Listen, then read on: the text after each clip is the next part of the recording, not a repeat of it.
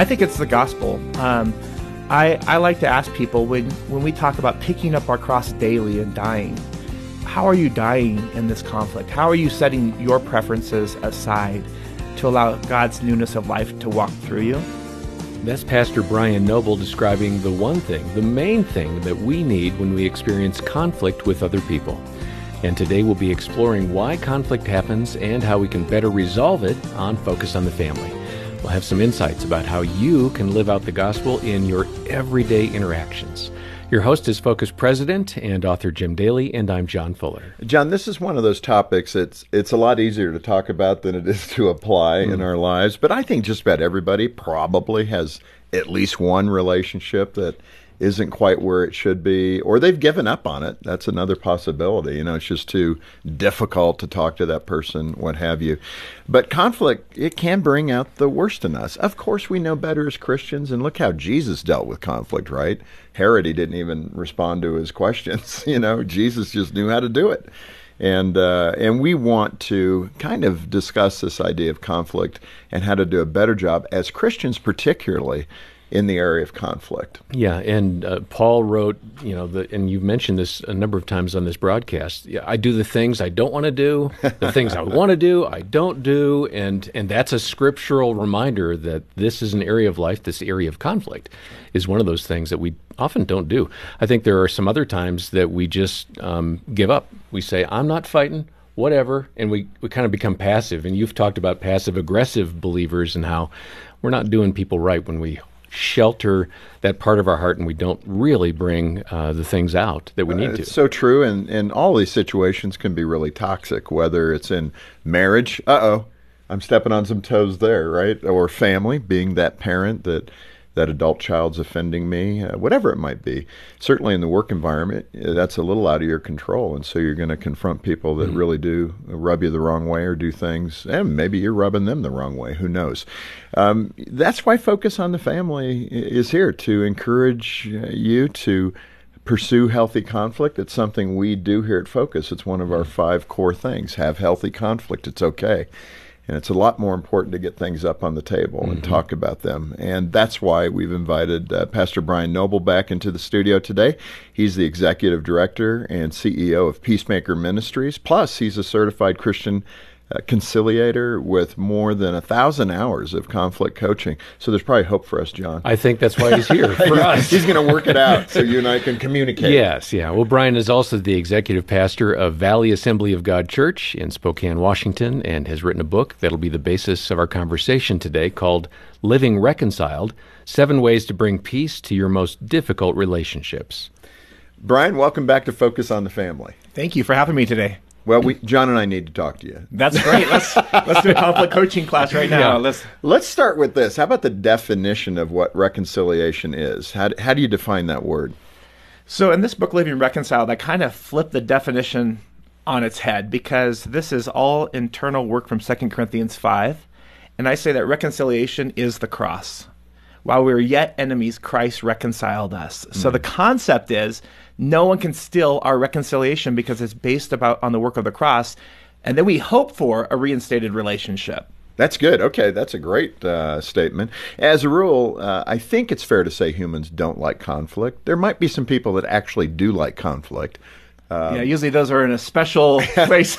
Special setting. I'm thinking in a work environment, there's meetings that we have to get into, and to surface the issues quickly, you have to encourage conflict, because actually there can be some good, a good outcome when there is healthy conflict. Yeah, you get better ideas up on the table, etc. If you think of a coach actually really embraces conflict or tension and uses that for their benefit, right? So they take that tension that they need in their players and they say, hey, let's create conflict or tension so that we get the best results out of this team. And so it can get unhealthy. It can get unhealthy as well. An unhealthy coach can really go the wrong direction as well, yep. That idea that humans tend to lean toward conflict-free environments, again, is probably most of our dispositions, especially in social settings. Forget the coaching environment, the teaching environment, the work environment. But just as a human being, you don't really want to go home and have conflict, typically. But you point to 2 Corinthians 5, as you just said, and say this life is a lot harder than we realize. So explain what you're getting at with 2 Corinthians and how difficult this life is. Yeah, so when you look at 2 Corinthians 5, Paul describes a tent. And I thought of myself as as a kid going camping, right? And we would set up the tent, my parents in the motorhome, and they're all set up. And here the world and the environment is around me, and it didn't seem as secure as the motorhome, right? It seemed flimsy. And so Paul describes this tent, this environment, this temporal environment that we live in, and he talks about how we can walk in this life, and he talks about groaning, and he says being afraid to be found naked, all these kind of exposure kind of things, and so he lays that out at the beginning of 2 Corinthians 5, and this is what it is in our relationships, right? Where how many of us are afraid to be exposed of our conflicts in our families? Or we're afraid of the temporalness of our relationships, whether maybe they've had a spouse in the past walk out on them. And so their tent is flimsy, or all of our tents are flimsy, quite frankly. Right, they're not built out of concrete. Right. And that's kind of an interesting and important point, that, this life is like a tent, not like a nuclear safe bunker. Exactly. I mean, we prefer the sturdier exterior. And right? that's why if you have that expectation that this life is a bunker versus a tent, you're going to have constant disappointment. So I lay that out, just the concept. Man, it is a world out there that's pressing in on us. Relationships are tough. Yeah.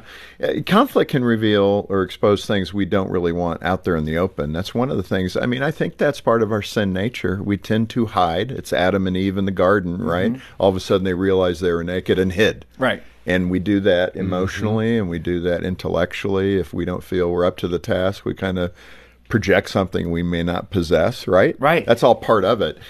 Tell us about how you've seen that fear of exposure over and over again in your work at Peacemakers. I see many churches delay getting outside help. And so what they do for year after year after year, they try to handle it themselves. They're afraid of bringing outside people in to get that help, or families that say, he's had this pattern for 10 years. Instead of stepping in early and addressing the issue and allowing God to take that so he can turn it around for his glory, they hide it and they try to work through it.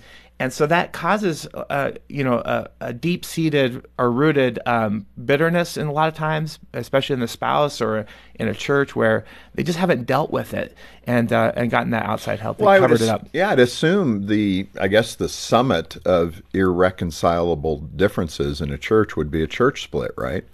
And you hear about those things and you're going, why would we as Christians be doing that? Yeah, and especially when it's in small communities and they can't get away from each other, right? So even though they split, they're still seeing each other on a regular basis. They're still interacting at the grocery store or those kind of things. And so that whole temporal part of our world that we live in is so damaging when we try to cover it up. Yeah. You compare reconciliation to childbirth. Now, I'm not sure I can get there yet, but help me better understand how that childbirth experience is like our human irreconcilable and reconcilable differences. Well, I remember when Tanya was pregnant with our first child, Isaiah, and we lived out in a rural part of North Washington State, and we had to drive about an hour to get to the hospital. So we were anxious, and we started heading in there, and then they're like, nope, it's not ready, right? It's not time. And so they sent us home, but we were too afraid to go home because of the drive. So we went to the mall and started walking around the mall. And I just tell any young man, that's a bad idea. That was my idea. Horrible idea to walk around the mall. What's a better idea? I don't know. I think I would have went there. Let's go walk for 4 miles and see if that helps. Exactly. And so then she finally went into labor, and she had a C-section. She always wanted a natural birth. And so it was this emotion of going backwards and forward. And oftentimes people think, well, I'm just going to have this one conversation and everything's going to be great. And I'm just going to tell you, it doesn't typically work out that way. It's the emotional ride, just like childbirth, of the good, the bad, and then the beautiful gift at the end coming of a child. And it can be difficult. Wow, I could have used this last night. I was talking to one of my sons who has a little, friendship conflict going on. So I said, are you going to talk with him? He said, yeah, we're going to talk tomorrow night. I'm going to call him by phone. I wish I could do it in person, but that'll be better than nothing. And I think it'll all be squared away.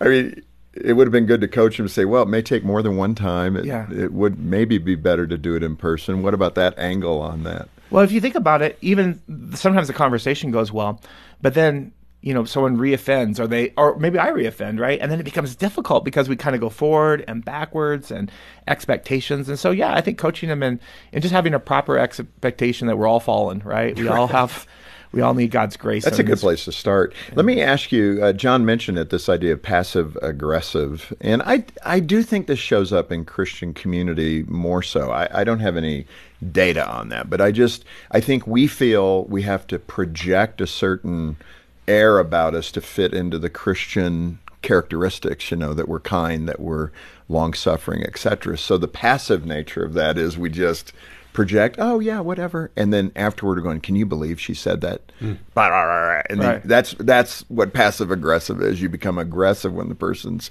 typically not around. In that context, how do we practically die to self? I mean, because that's a tough.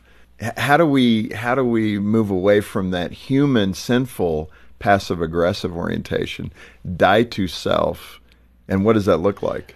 I think it's interesting that our society is proclaiming the word authenticity, and yet we're not oftentimes authentic when we're with the person that we're in conflict with, right? And so to be the same person with maybe that you're having a struggle with or a trial with as with someone else that you're not with.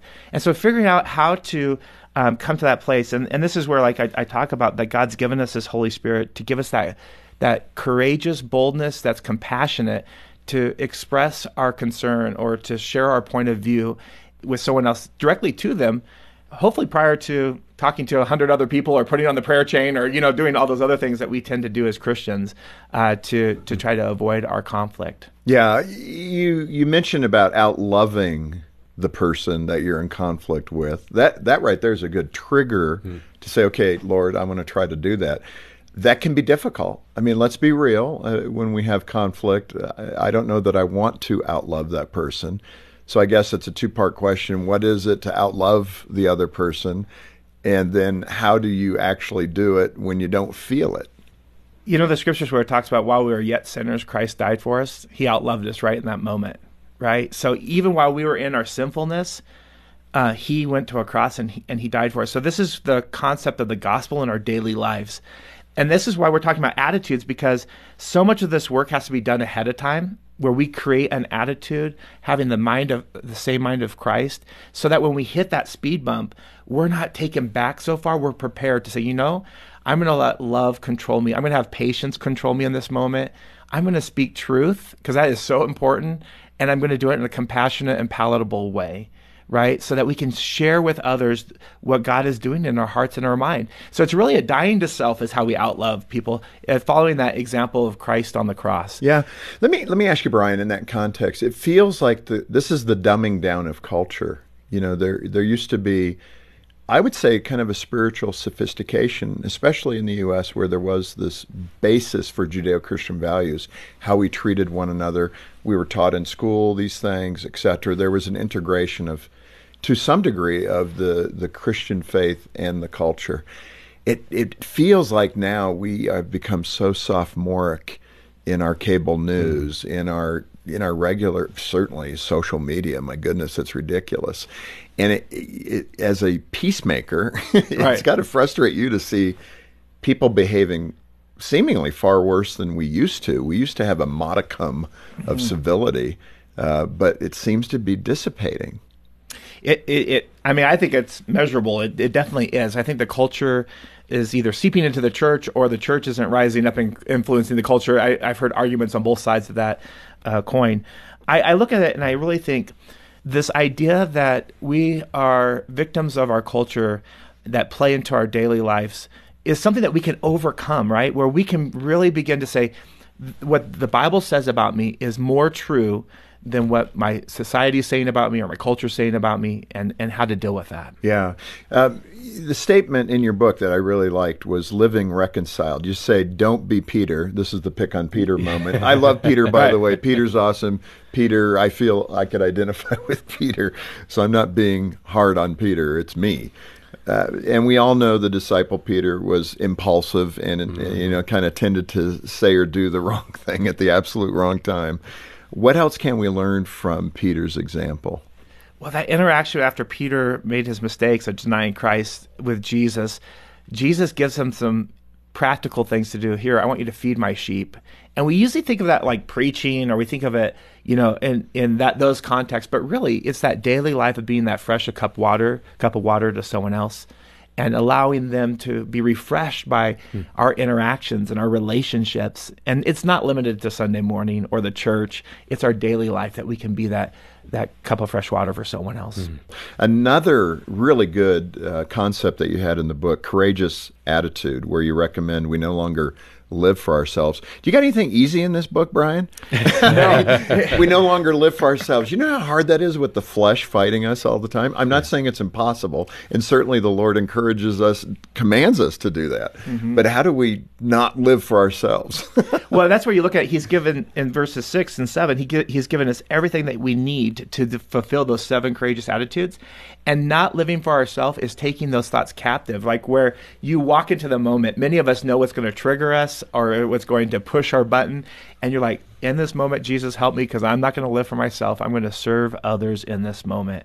And it is difficult. I used to call it my threshold prayer, because I, as I've shared in past shows, with my daughter's disabilities and just my childhood, I had a lot of bad attitudes growing up, and first married as well. And so I'd walk up our handicap ramp and I would say a prayer, Lord, help me to not live for myself as I walk through this door to serve my family. And I called it my threshold. As I walk through that door, Lord, help me to take the same energy that I gave all day at work to my kids. That's really good. And so that's what I mean by not living for ourselves. But it's pre-work, right? Because if I wait till I go in, I'm tired and I'm sitting on the couch and then I'm complaining, and then I try to come to my senses in that moment, it's going to be difficult.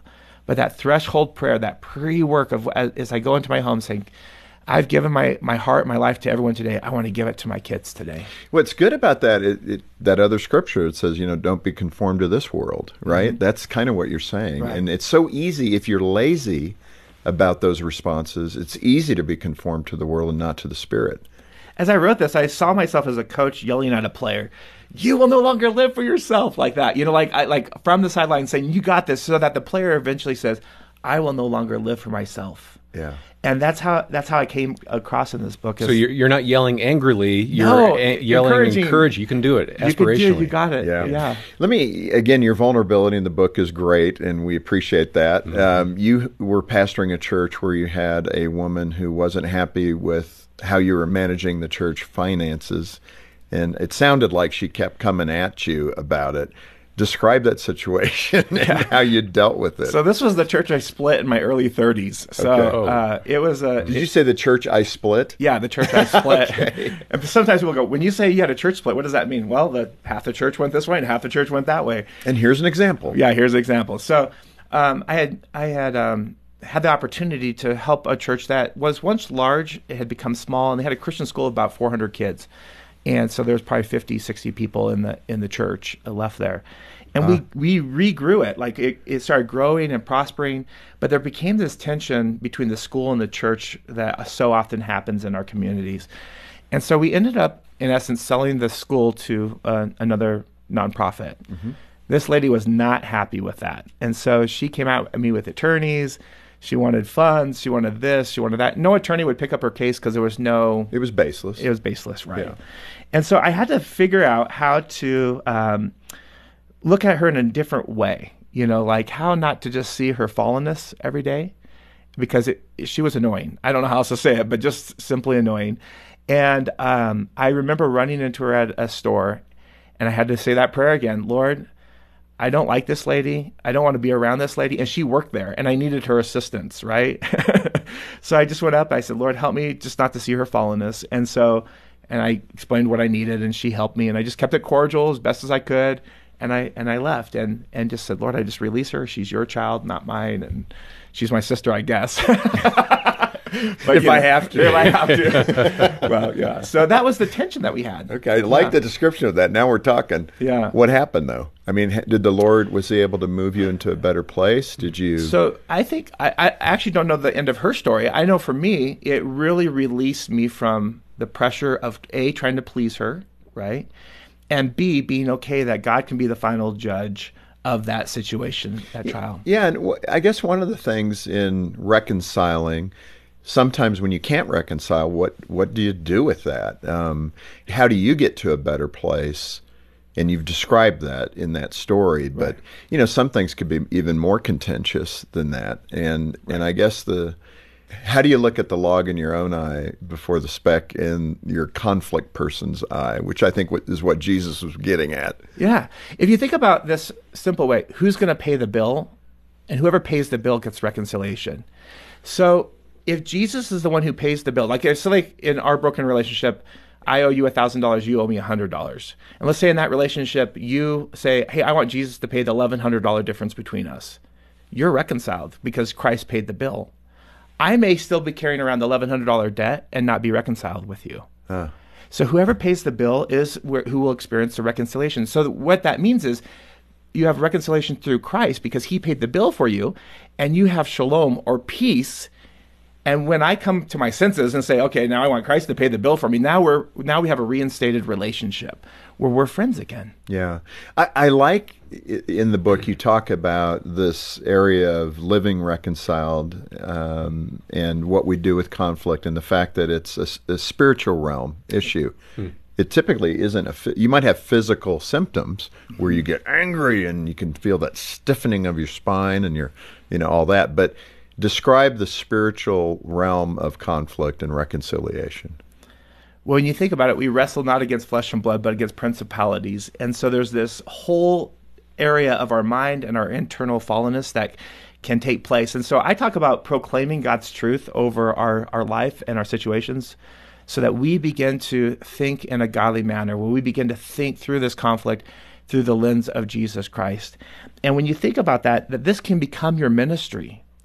Your intense broken relationships can become a ministry of reconciliation where you represent the gospel both to that person that you're in conflict with, but oftentimes it's to subsequent people like your children who are saying, how can my dad or my mom respond with peace even though that this person's mistreating them? Yeah. We forget that testimony that can come out, that ministry of reconciliation. And that happens not by being buddy with every person.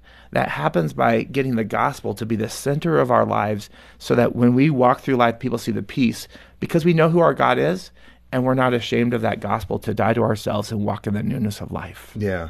Brian, let's end here. In your counseling as a peacemaker, and if you can, we'll come back tomorrow and continue this discussion because there's a lot more to go through. But in your counseling as a peacemaker, I'm sure you routinely hear from people who feel like they cannot control how they think or feel about their adversary. John, you putting your hand up here? Sure. I can identify Okay, I with will. that. Yeah. But you say we need a from now on approach to conflict, which comes out of 2 Corinthians. So you start that phrase with from now on, fill in the blank. Share that verse and then explain how you should use that phrase. Yeah, so in verse 16 it says, from now on, we recognize no one according to the flesh. That's a powerful, I didn't write it. Paul wrote it, right? Yeah, you can stop and think about that for the next half hour. Yeah, exactly. So you think about how, from now on, I'm going to say that they're this type of person. From now on, I'm going to say that they're that type of person. No, I'm not going to look at their fallenness any longer. And he doesn't even put a parameter around that. He says, from now on, we recognize no one according to the flesh. It just stretches me to a new dynamic and to really begin to understand that God's either in the process of drawing them to the cross or refining them after the cross, and to look at them in a different way, that they have been created in the likeness of God. Brian, this has been so good. Like I said, let's come back tomorrow and pick this up and talk more about reconciliation and peacemaking. Blessed are the peacemakers, right? Right. Well, blessed are the peacemakers. This has been such an insightful conversation, and we do look forward to having Brian on again next time as we continue the conversation. On behalf of Jim Daly and the entire team, thanks for joining us today for Focus on the Family. I'm John Fuller.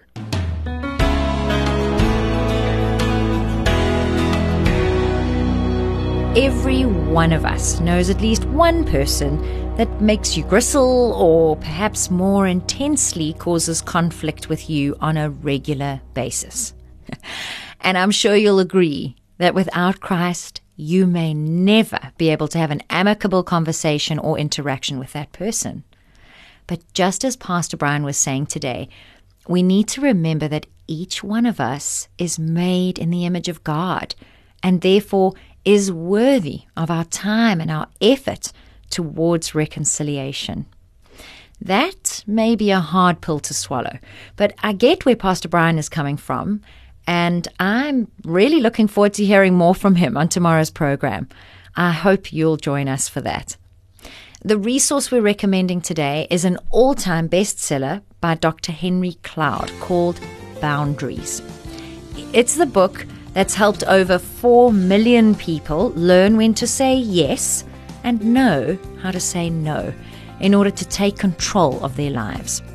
Find your copy of Boundaries when you shop online at safamily.co.za or give us a call on 031 716 3300 to order.